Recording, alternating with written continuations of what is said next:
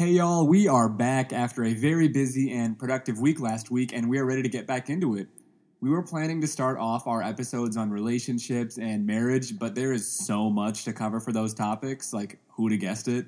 With so many people ready to share their stories, we've pushed back that release just a bit to make sure everything's in order. Yeah, I mean, there'll be tons of weddings in December, so it's like a perfect time. For sure, and it gives us a lot more to discuss too.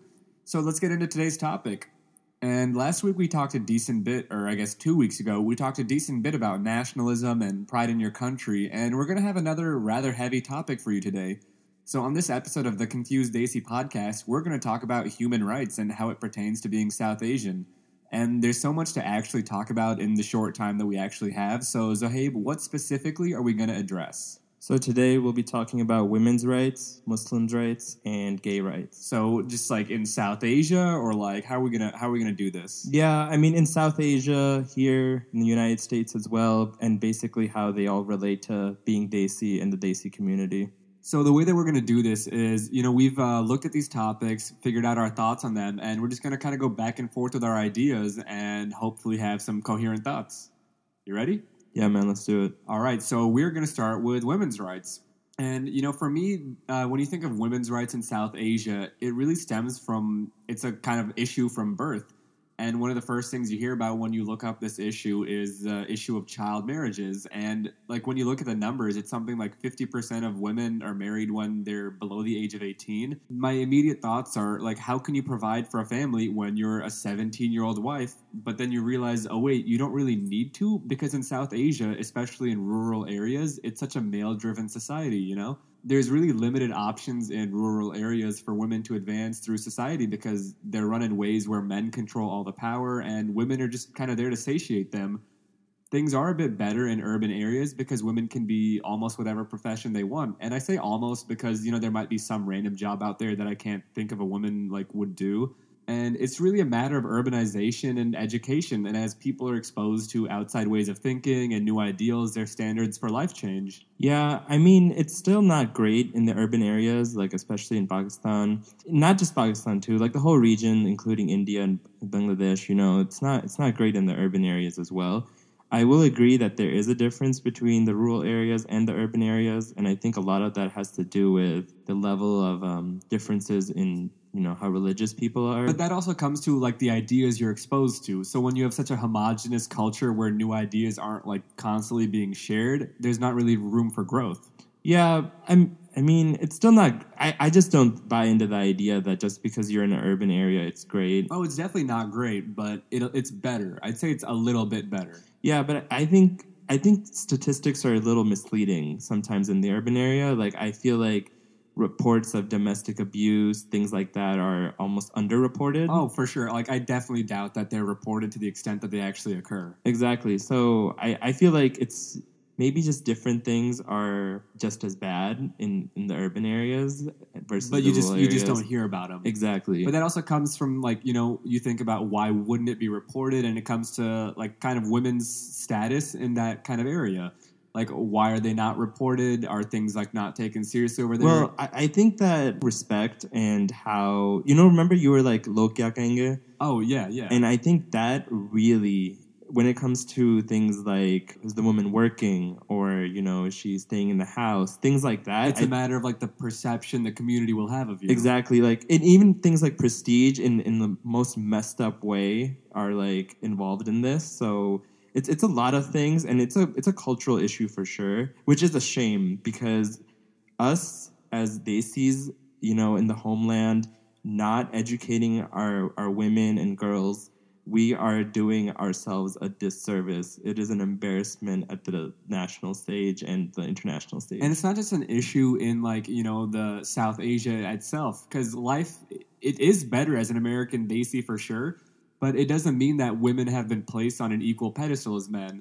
And when we had Anya on the show, we touched on this subject, but there's still so many gender normative roles that women are, quote, supposed to have. Even jokingly, when you think of a typical Desi woman, your mind jumps to, oh, she's got to cook, she's got to have a Desi sense of style, she's probably religious, otherwise, your mom won't accept her. And it's these stereotypes that we as the confused generation are trying to address.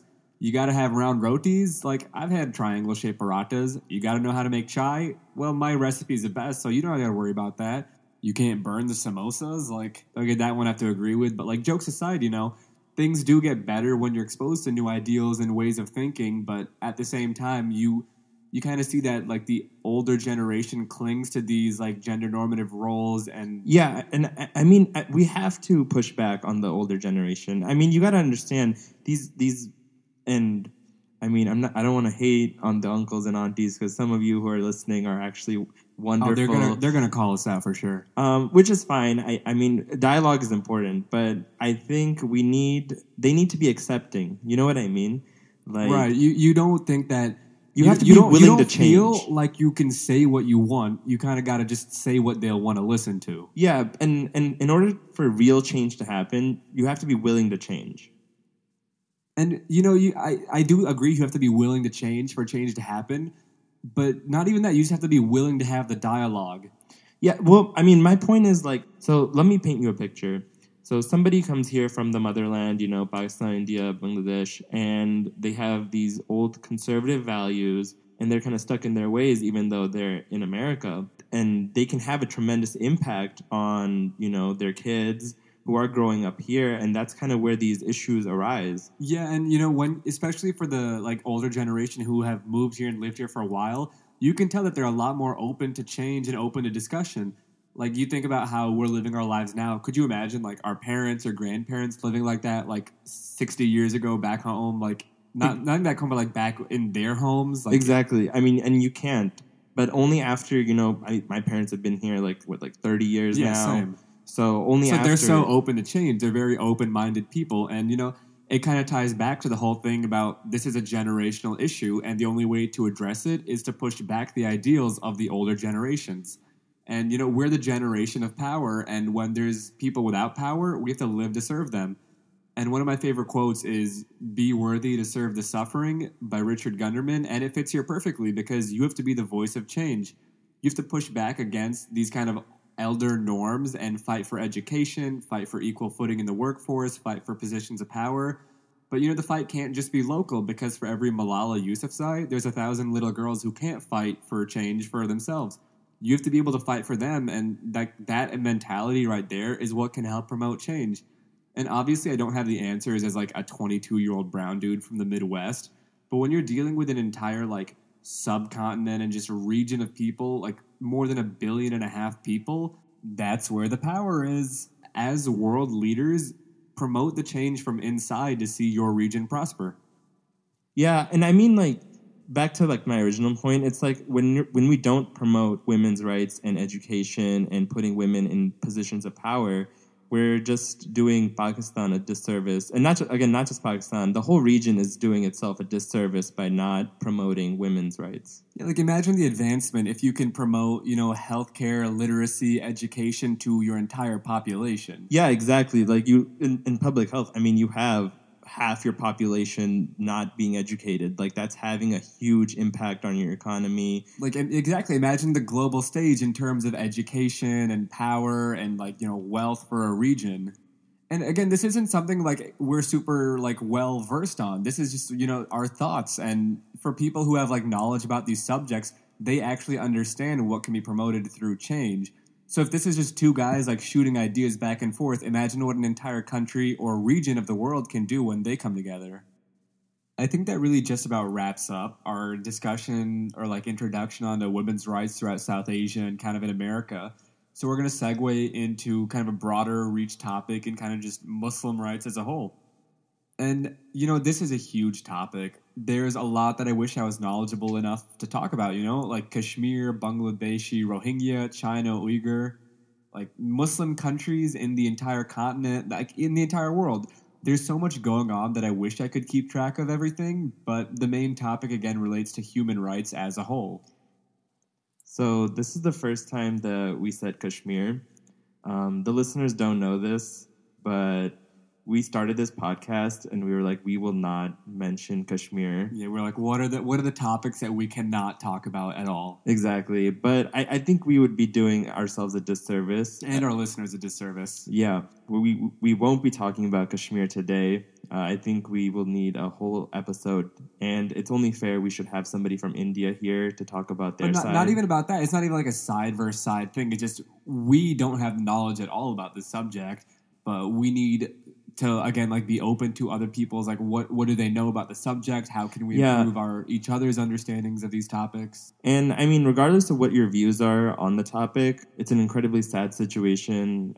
I think we should all pray for the people of Kashmir and try to find a way to resolve it, hopefully with as little hardship on the region. But I think what we can talk about today is China and its treatment of the Muslims there. I think it's ridiculous. It's an embarrassment that the Pakistani government is cozying up to China while knowing that Muslims in China are being assaulted, killed, kidnapped. Or the other day I was reading something that a lot of forced conversions out of Islam. Things like that happening are an embarrassment. I mean, Pakistan was made so within the region there was a country with a Muslim majority. You know, the country would stand up for the rights of Muslims everywhere. And you do have to like look at it from like a geopolitical stance. It's not just like a religious based thing. Like it's a huge problem. But you have to like look at the fact that, you know, you kind of see why Pakistan hasn't said things because they're receiving so many billions of dollars of aid from China to create like the new Silk Road and the major highway renovations, and just they're bolstering Pakistan's economy so much right now. Like it makes sense as to why they're not saying anything. But you do have to think like, to what point is that valid? To what point can you like look past human rights abuse and just accept money? There's people who are being like, they're having their organs like harvested from their body while they're alive. Like it's beyond, like it's not even comprehensible. Like, to what point do you say, all right, yeah, we're getting the money, it's fine? I think we've reached the point where it's not about the money. We need to be focusing on the fact that Muslims are in China and they are being assaulted and they're being victimized. Bingo. So it kind of ties back into the whole, like, you know, human rights as a whole. To what point are we willing to just stand by and let, like, the status quo kind of manage itself? What's the quote? When, like, one person's rights are infringed, everyone's rights are infringed? Like, I'm like totally blanking on the actual quote itself, but that's what it ties into. When you know that there's millions of people being put into like concentration camps in China, that's when you realize, you know, we have an issue at hand. This is something we have to work to like fight against. And that's honestly all I can really say on the subject. So we're going to shift our focus more towards some domestic issues, and I'm going to let Zohaib take the floor. So when I think about domestic issues, gay rights is something that comes to my mind, and I'm going to relate gay rights back to the Desi community. And when I say Desi community, I'm primarily talking about the Muslim community. So I'm going to paint another picture for you. Dude's painting all the pictures today. Our regular Leonardo da Vinci over here. Trust me, if you saw my paintings, you'd be like, they're awful. So anyway, so this is just my understanding of voting trends in American politics. So before 9/11, I think it's a fair assumption that majority of Muslim Americans voted Republican due to the fact that a lot of conservative values matched up with Republican values. Now, after 9/11, when George Bush implemented his idiotic foreign policy, I mean, some of the worst foreign policy that I think you'll ever see in your lifetime, and that's kind of when the Republicans abandoned Muslim voters. From then, obviously, the Democrats picked us up, and now you have a situation where a lot of the conservative values among Muslims have remained the same, but they're voting for Democratic politicians who don't share any of those views. And I've had this discussion with a lot of uncles and aunties who are like, vote for Biden, Warren, or throw back to John Kerry, but all those candidates are for gay rights openly, and a lot of conservative Muslims aren't. And I think that's a real shame because I truly believe a lot of the gay community supports Muslim Americans and our struggle, and we should do the same for them, especially considering we have been oppressed. I think it really boils down to understanding that you and your relationship with God is a personal, private matter. You don't have to involve anybody else in this matter, and that's not just for Muslim people, Christian people, Hindu people, or whatever religion you are. So I'm going to give you just some questions kind of relating to, like, you know, your views being Muslim and the gay rights, like, debates in America right now. So there was that whole story about the one bakery that refused to do the cake for the gay couple getting married.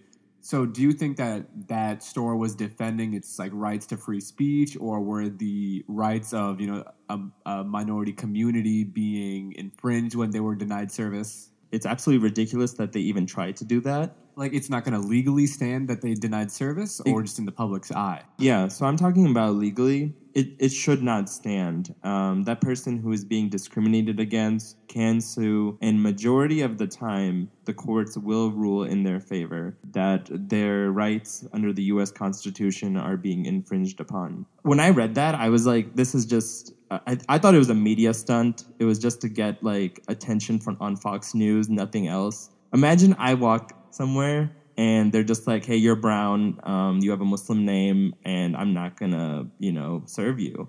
That's ridiculous. Like, it's a violation of this country's amazing rights that we have here. So we've painted a pretty dark picture of the world, and I mean, let me ask you, Shark, do you think the world is this bad off?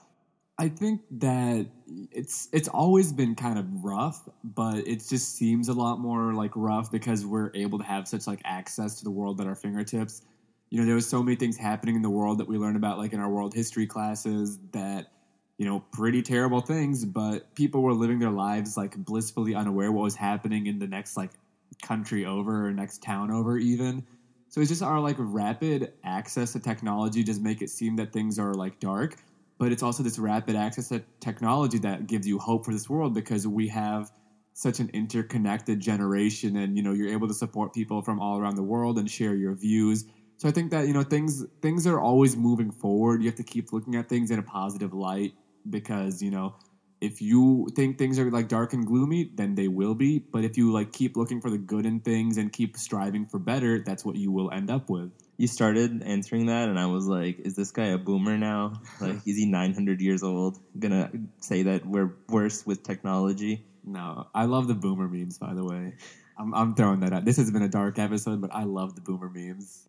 Well, today was very heavy, right, Zohaib? Yeah, I'm ready for the heat from somebody who doesn't agree with me. Send us your heat, send us your fan mail, send us your views. We've gotten a couple of messages from people like, shout out to you guys. You guys are seriously the reason that we're doing this.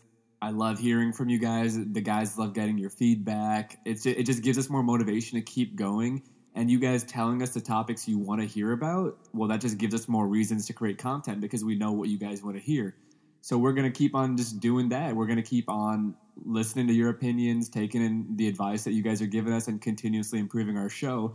I do have one announcement I want to make. So on Tuesday, November 26th, you can catch me, your boy Shark, trying his hand at stand-up comedy for the first time at the Funny Bone Comedy Club in St. Louis. It's going to be an open mic night, and hopefully you guys can make it out there and see me make an absolute fool of myself. But if not, I will try to record the show and post it everywhere for everyone to see and laugh at me and with me. So wait, is it free? Okay, tickets are $1. Oh, tickets are $1. If $1 is all it takes to like keep you from seeing me, I hit me on the Venmo. What are you going to talk about? I'm gonna keep it kind of secret for now, but I'll give you just some like general ideas. I don't want to give up too much. It's just about being brown, and it's really funny. And I don't want to say that it's just like about one certain topic when it really isn't. But it's gonna be a blast, and I hope you guys come out to see it. Will you be there, Zohaib? I might. When is it? Tuesday night, 7:30. 7:30, right. I forgot to say. It's going to be Tuesday at 7:30 at the Funny Bone Comedy Club. Tickets are $1. Is there food? I think there is food there. All right, I'll be there. All right, there we go. There you have it. And with that, that is this week's episode of the Confused Desi Podcast. We hope to see you guys next Tuesday at my stand-up show, and I hope you guys are back next Wednesday for our next episode. See ya. Dude, that wasn't even planned. How did we hit that at the same time?